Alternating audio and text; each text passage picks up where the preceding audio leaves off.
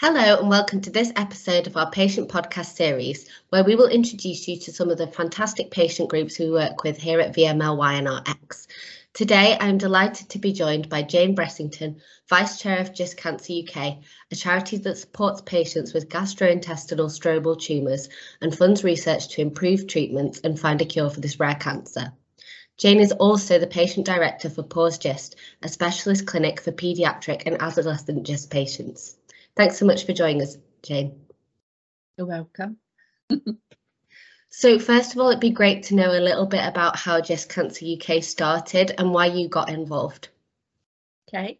Many years ago, before 2009, GIST was actually classified in many different ways. And when patients were diagnosed, the outlook was very bleak. And most often most doctors hadn't actually heard of GIST either. So when patients were diagnosed, it was not only a cancer diagnosis is always going to be something pretty terrible, but to be diagnosed with a type of cancer that not even most doctors know about was a very lonely place. And at the time, patients were invited to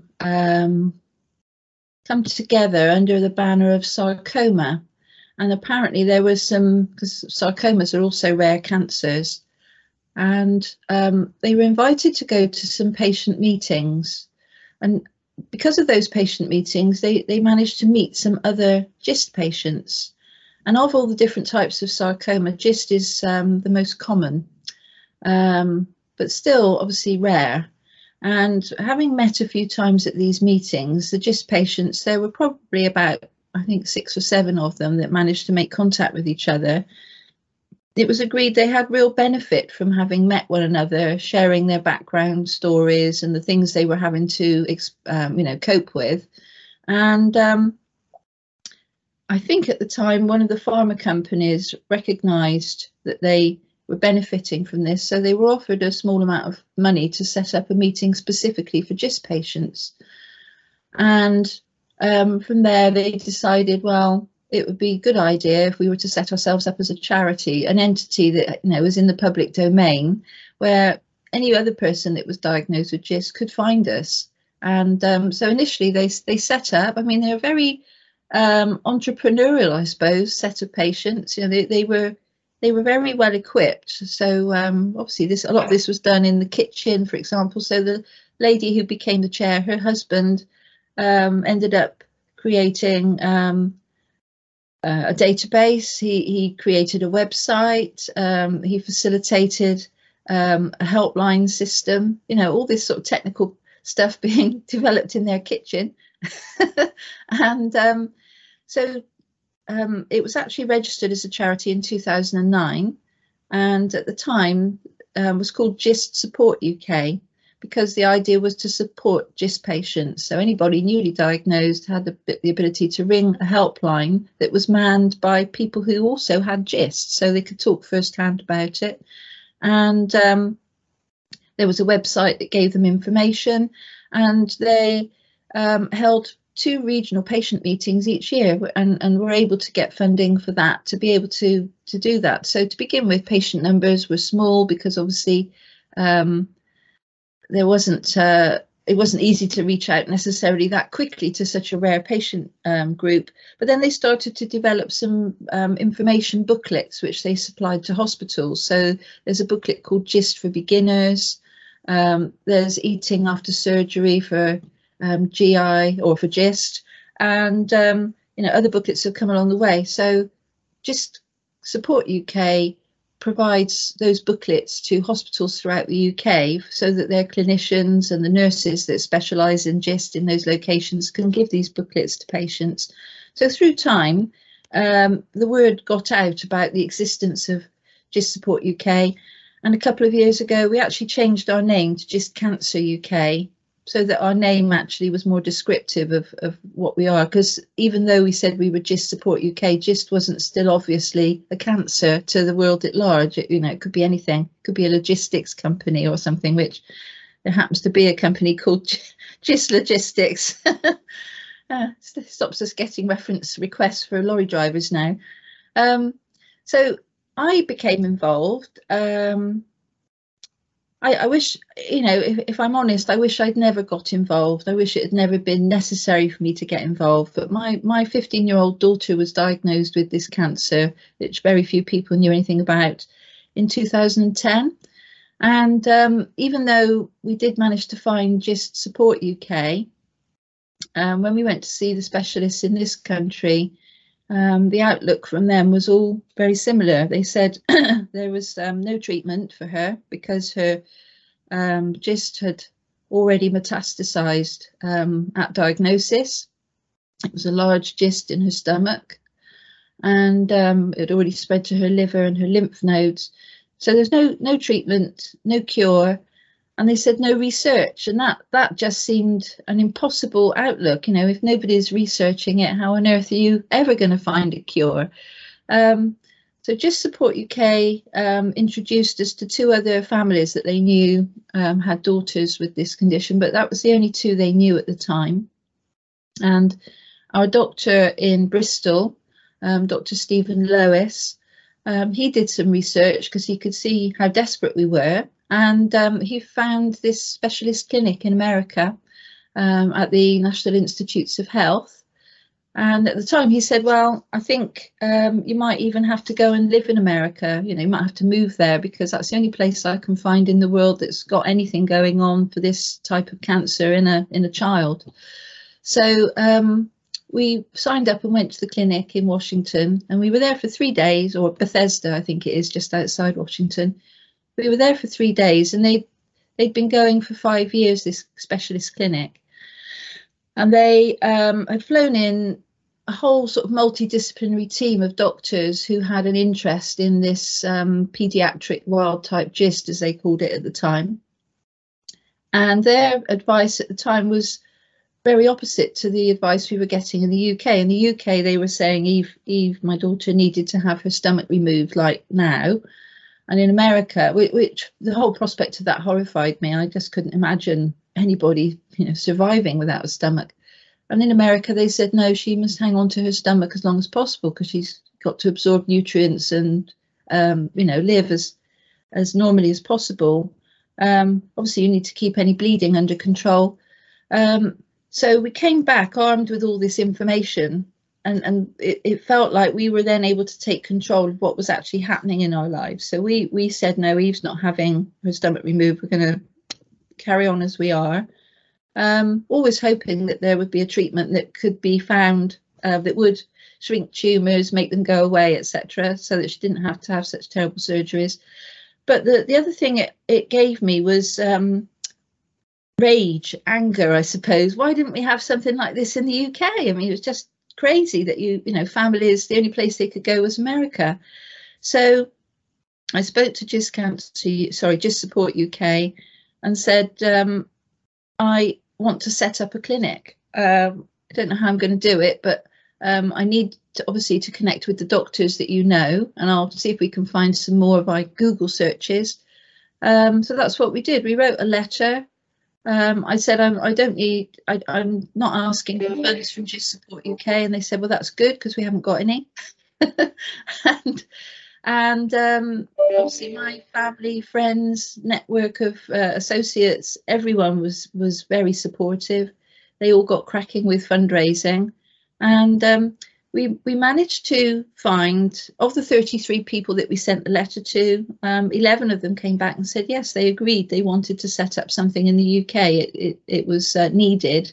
And Dr. Ramesh Balusu from Cambridge stepped forward and said, I don't just want to be part of it, I want to lead it because I've got patients that I need to do more for, and I want to try and find some answers. So that's how GIST Cancer UK was born. And then within GIST Cancer UK, we have this initiative called PAWS-GIST, which stands for Pediatric, Adolescent, Wild-Type and Syndromic GIST. And there's an awful lot to be done. You know, we've set up the infrastructure for research. We've got a national GIST tissue bank now. We've got national GIST registry. We collect samples from the pediatric wild-type GIST operations and try and grow cell lines. And in fact, I was involved in one of those only yesterday. They don't happen that often, you know, 2 or 3 a year, but when they do happen, you know, everything, all the stops are pulled out to make sure we can get them to the tissue to the relevant places. And we've got research projects that are underway, but everything takes a long time. We don't have all the answers yet. But you know, if people are diagnosed now with this ultra rare form of GIST, they aren't told there's no research. They're told you need to register with the Pediatric Wild Type GIST Clinic in the UK, and you know, there are research projects coming out of this work.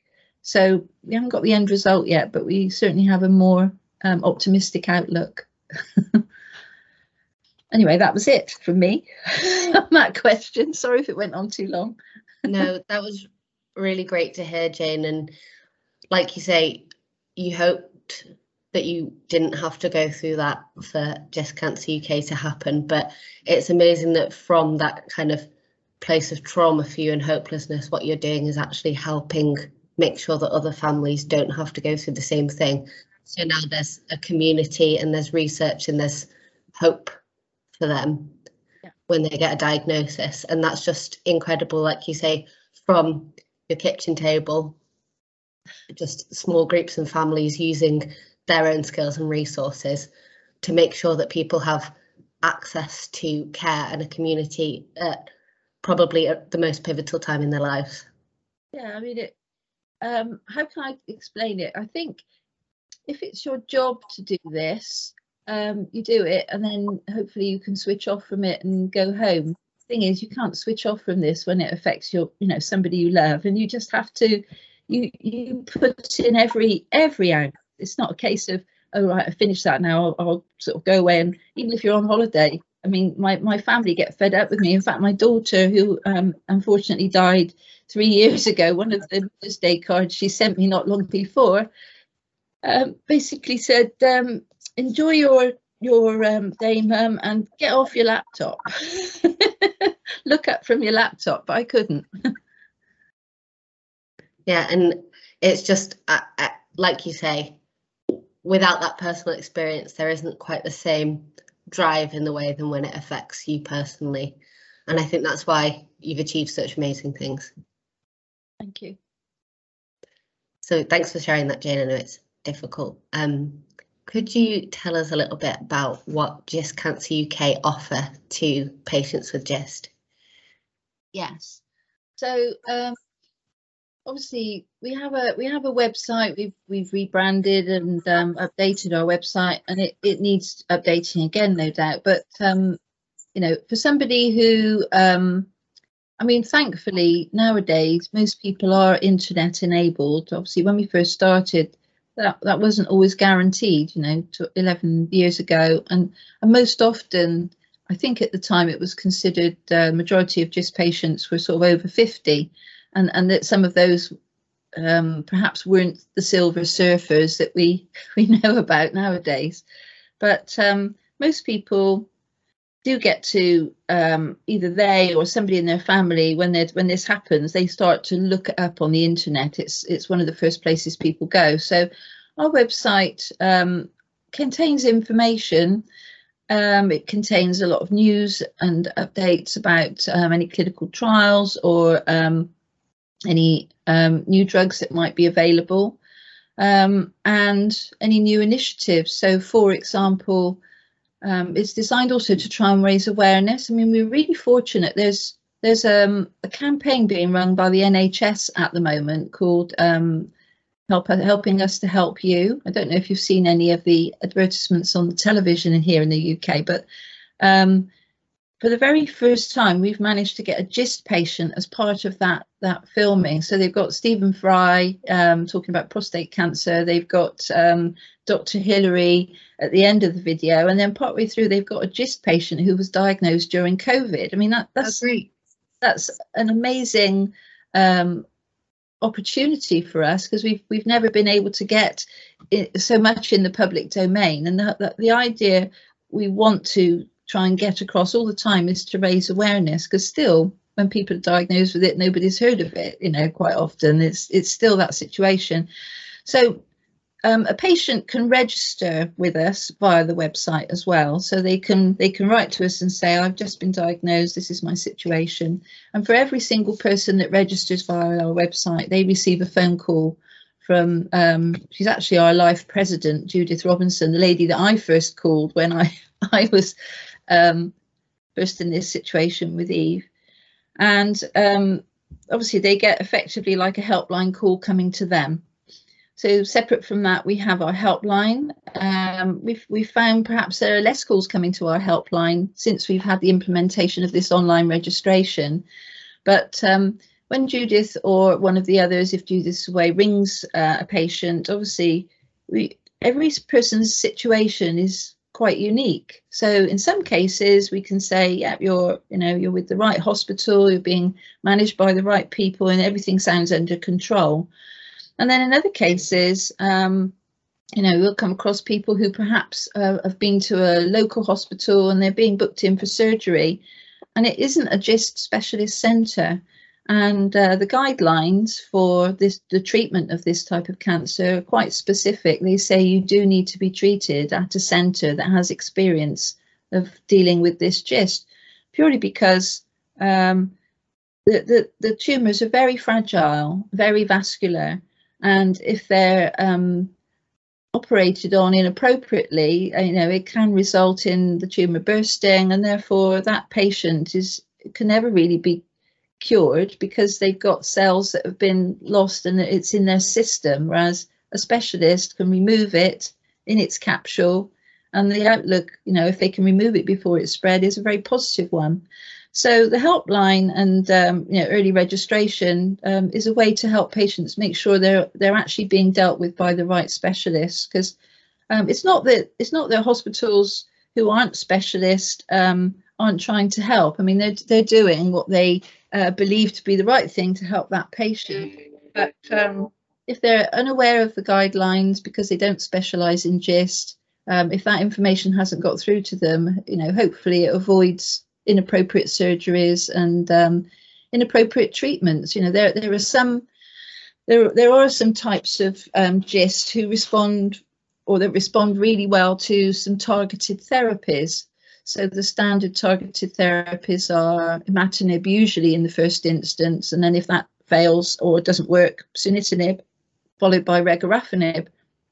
However, there are some patients, pediatric wild-type GIST patients, a rare type of GIST called a PDGFRA D842V mutation that doesn't respond to imatinib, and imatinib's an expensive drug. So to put them on that drug without having done mutational analysis, first of all, is an inappropriate way to proceed. But some doctors might look at what the information is on the internet and say, oh, right, okay, we've got to prescribe imatinib, without actually understanding the reasons why you would or wouldn't do that. So the helpline answers questions. Obviously, patients are usually very emotional, tries to help them get in control, like we got in control of what was going on in our lives, and have some sort of understanding that they're not alone. Then we have patient meetings, which enables patients to meet one another, and they often make connections with patients in their local area. So separate from us, because they've met each other, they meet up for coffee every now and again, and friendships are made, because they're on a common path, and their families and most other people don't really understand what's going on. But here we've got somebody I'm having coffee with, and they're in the same boat as me. It's very helpful. So what else do we do? Well, obviously we raise funds. We have a couple of other, they're generally friends.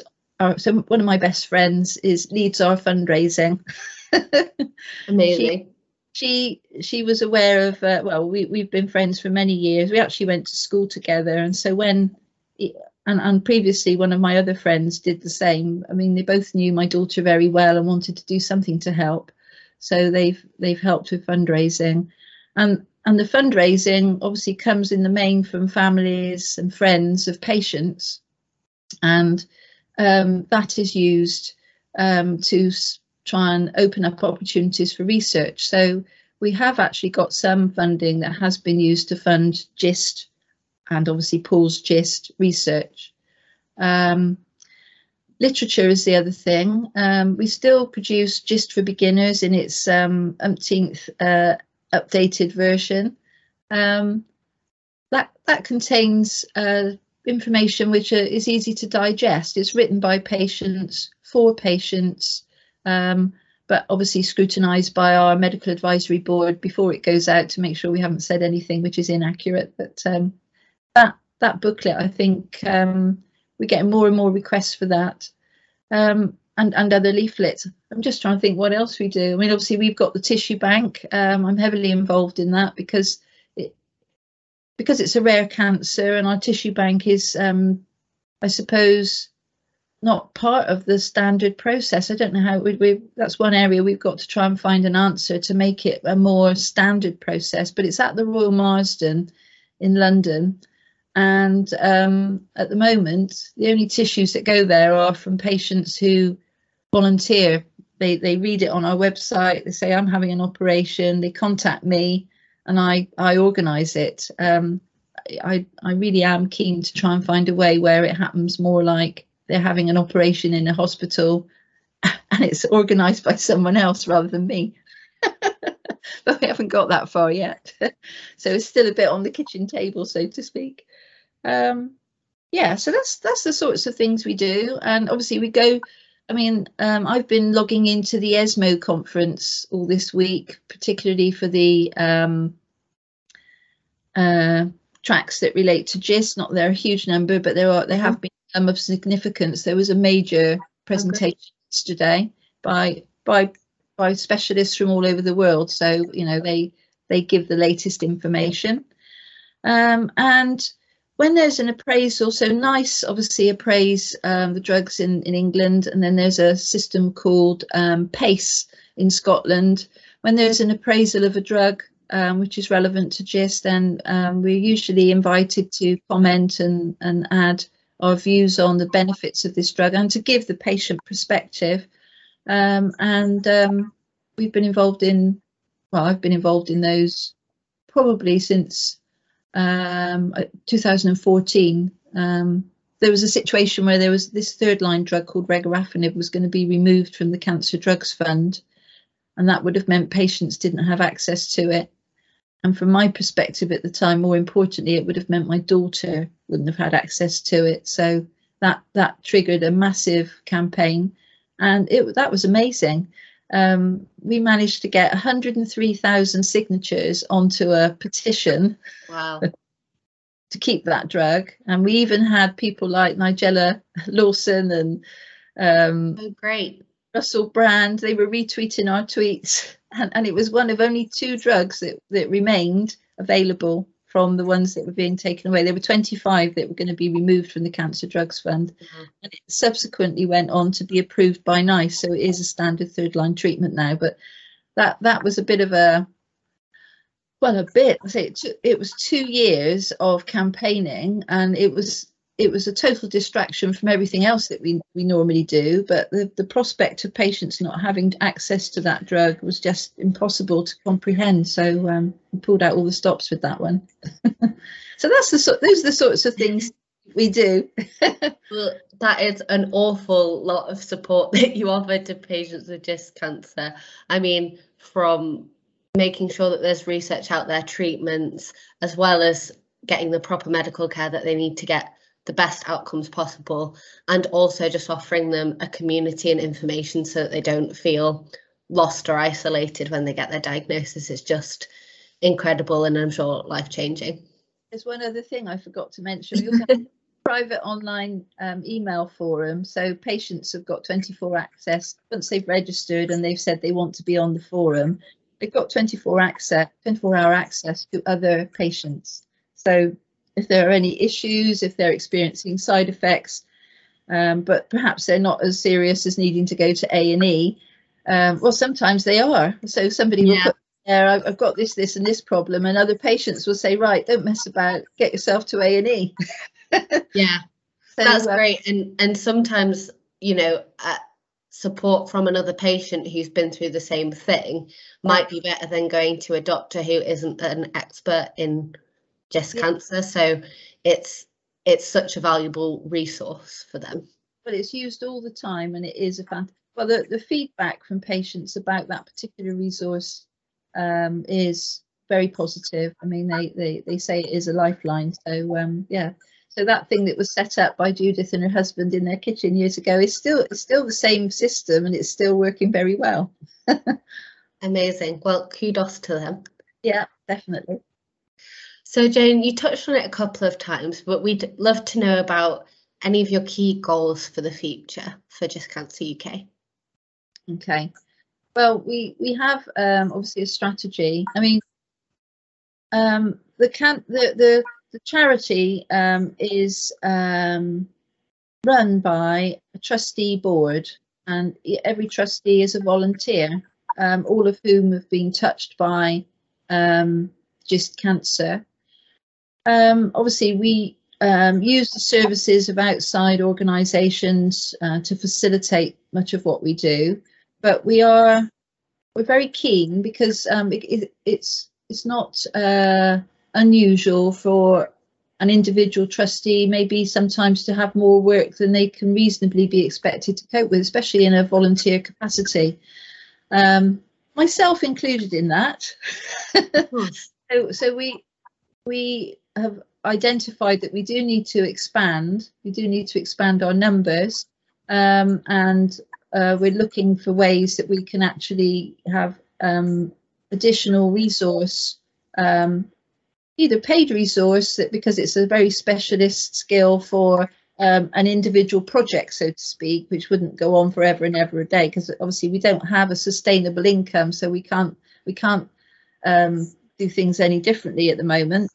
But also volunteers. So our secretary, for example, the charity secretary, who has been the secretary ever since the charity started, said that she wanted to continue as a volunteer and man the helpline, but she felt she needed to step back from being the secretary. So we put out an advertisement on our listserv, our private email forum, to see if there was anyone in our community who had the right skills to do that.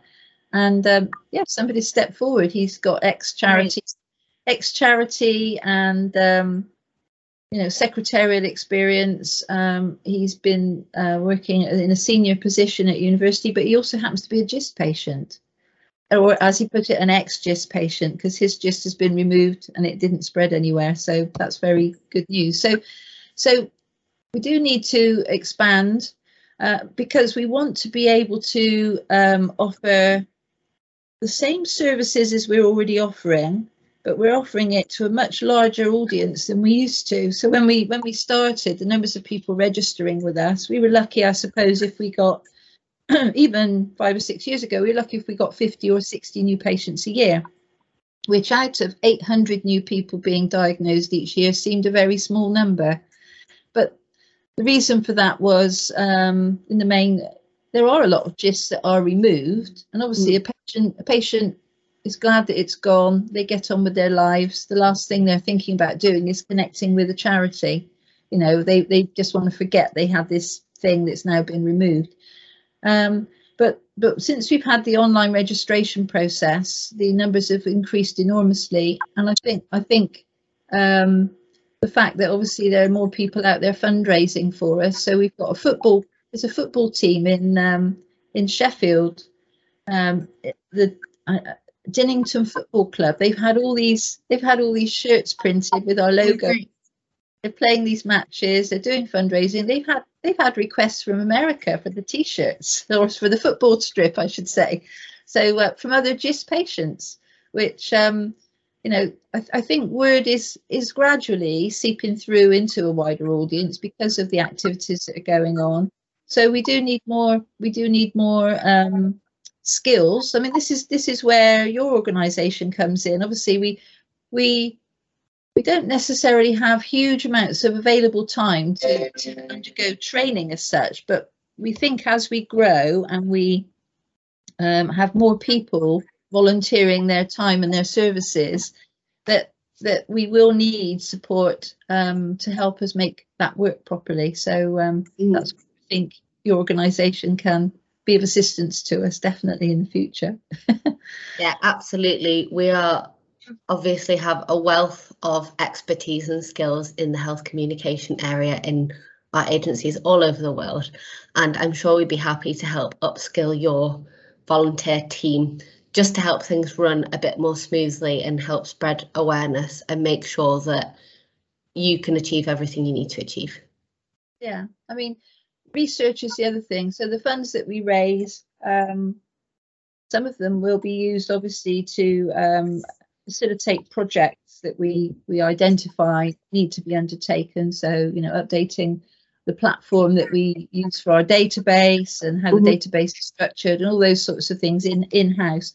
But the majority of the funds that we raise are used for research and projects. So making sure that we're visible to the largest selection of people who potentially are doing or planning to do GIST research, to let them know that we have some funds available that could be used. I mean, it's not massive funds, but pilot projects are also a very valuable research facility, because most often, if it's rare, to have somebody even interested in doing our research in our particular cancer is a first.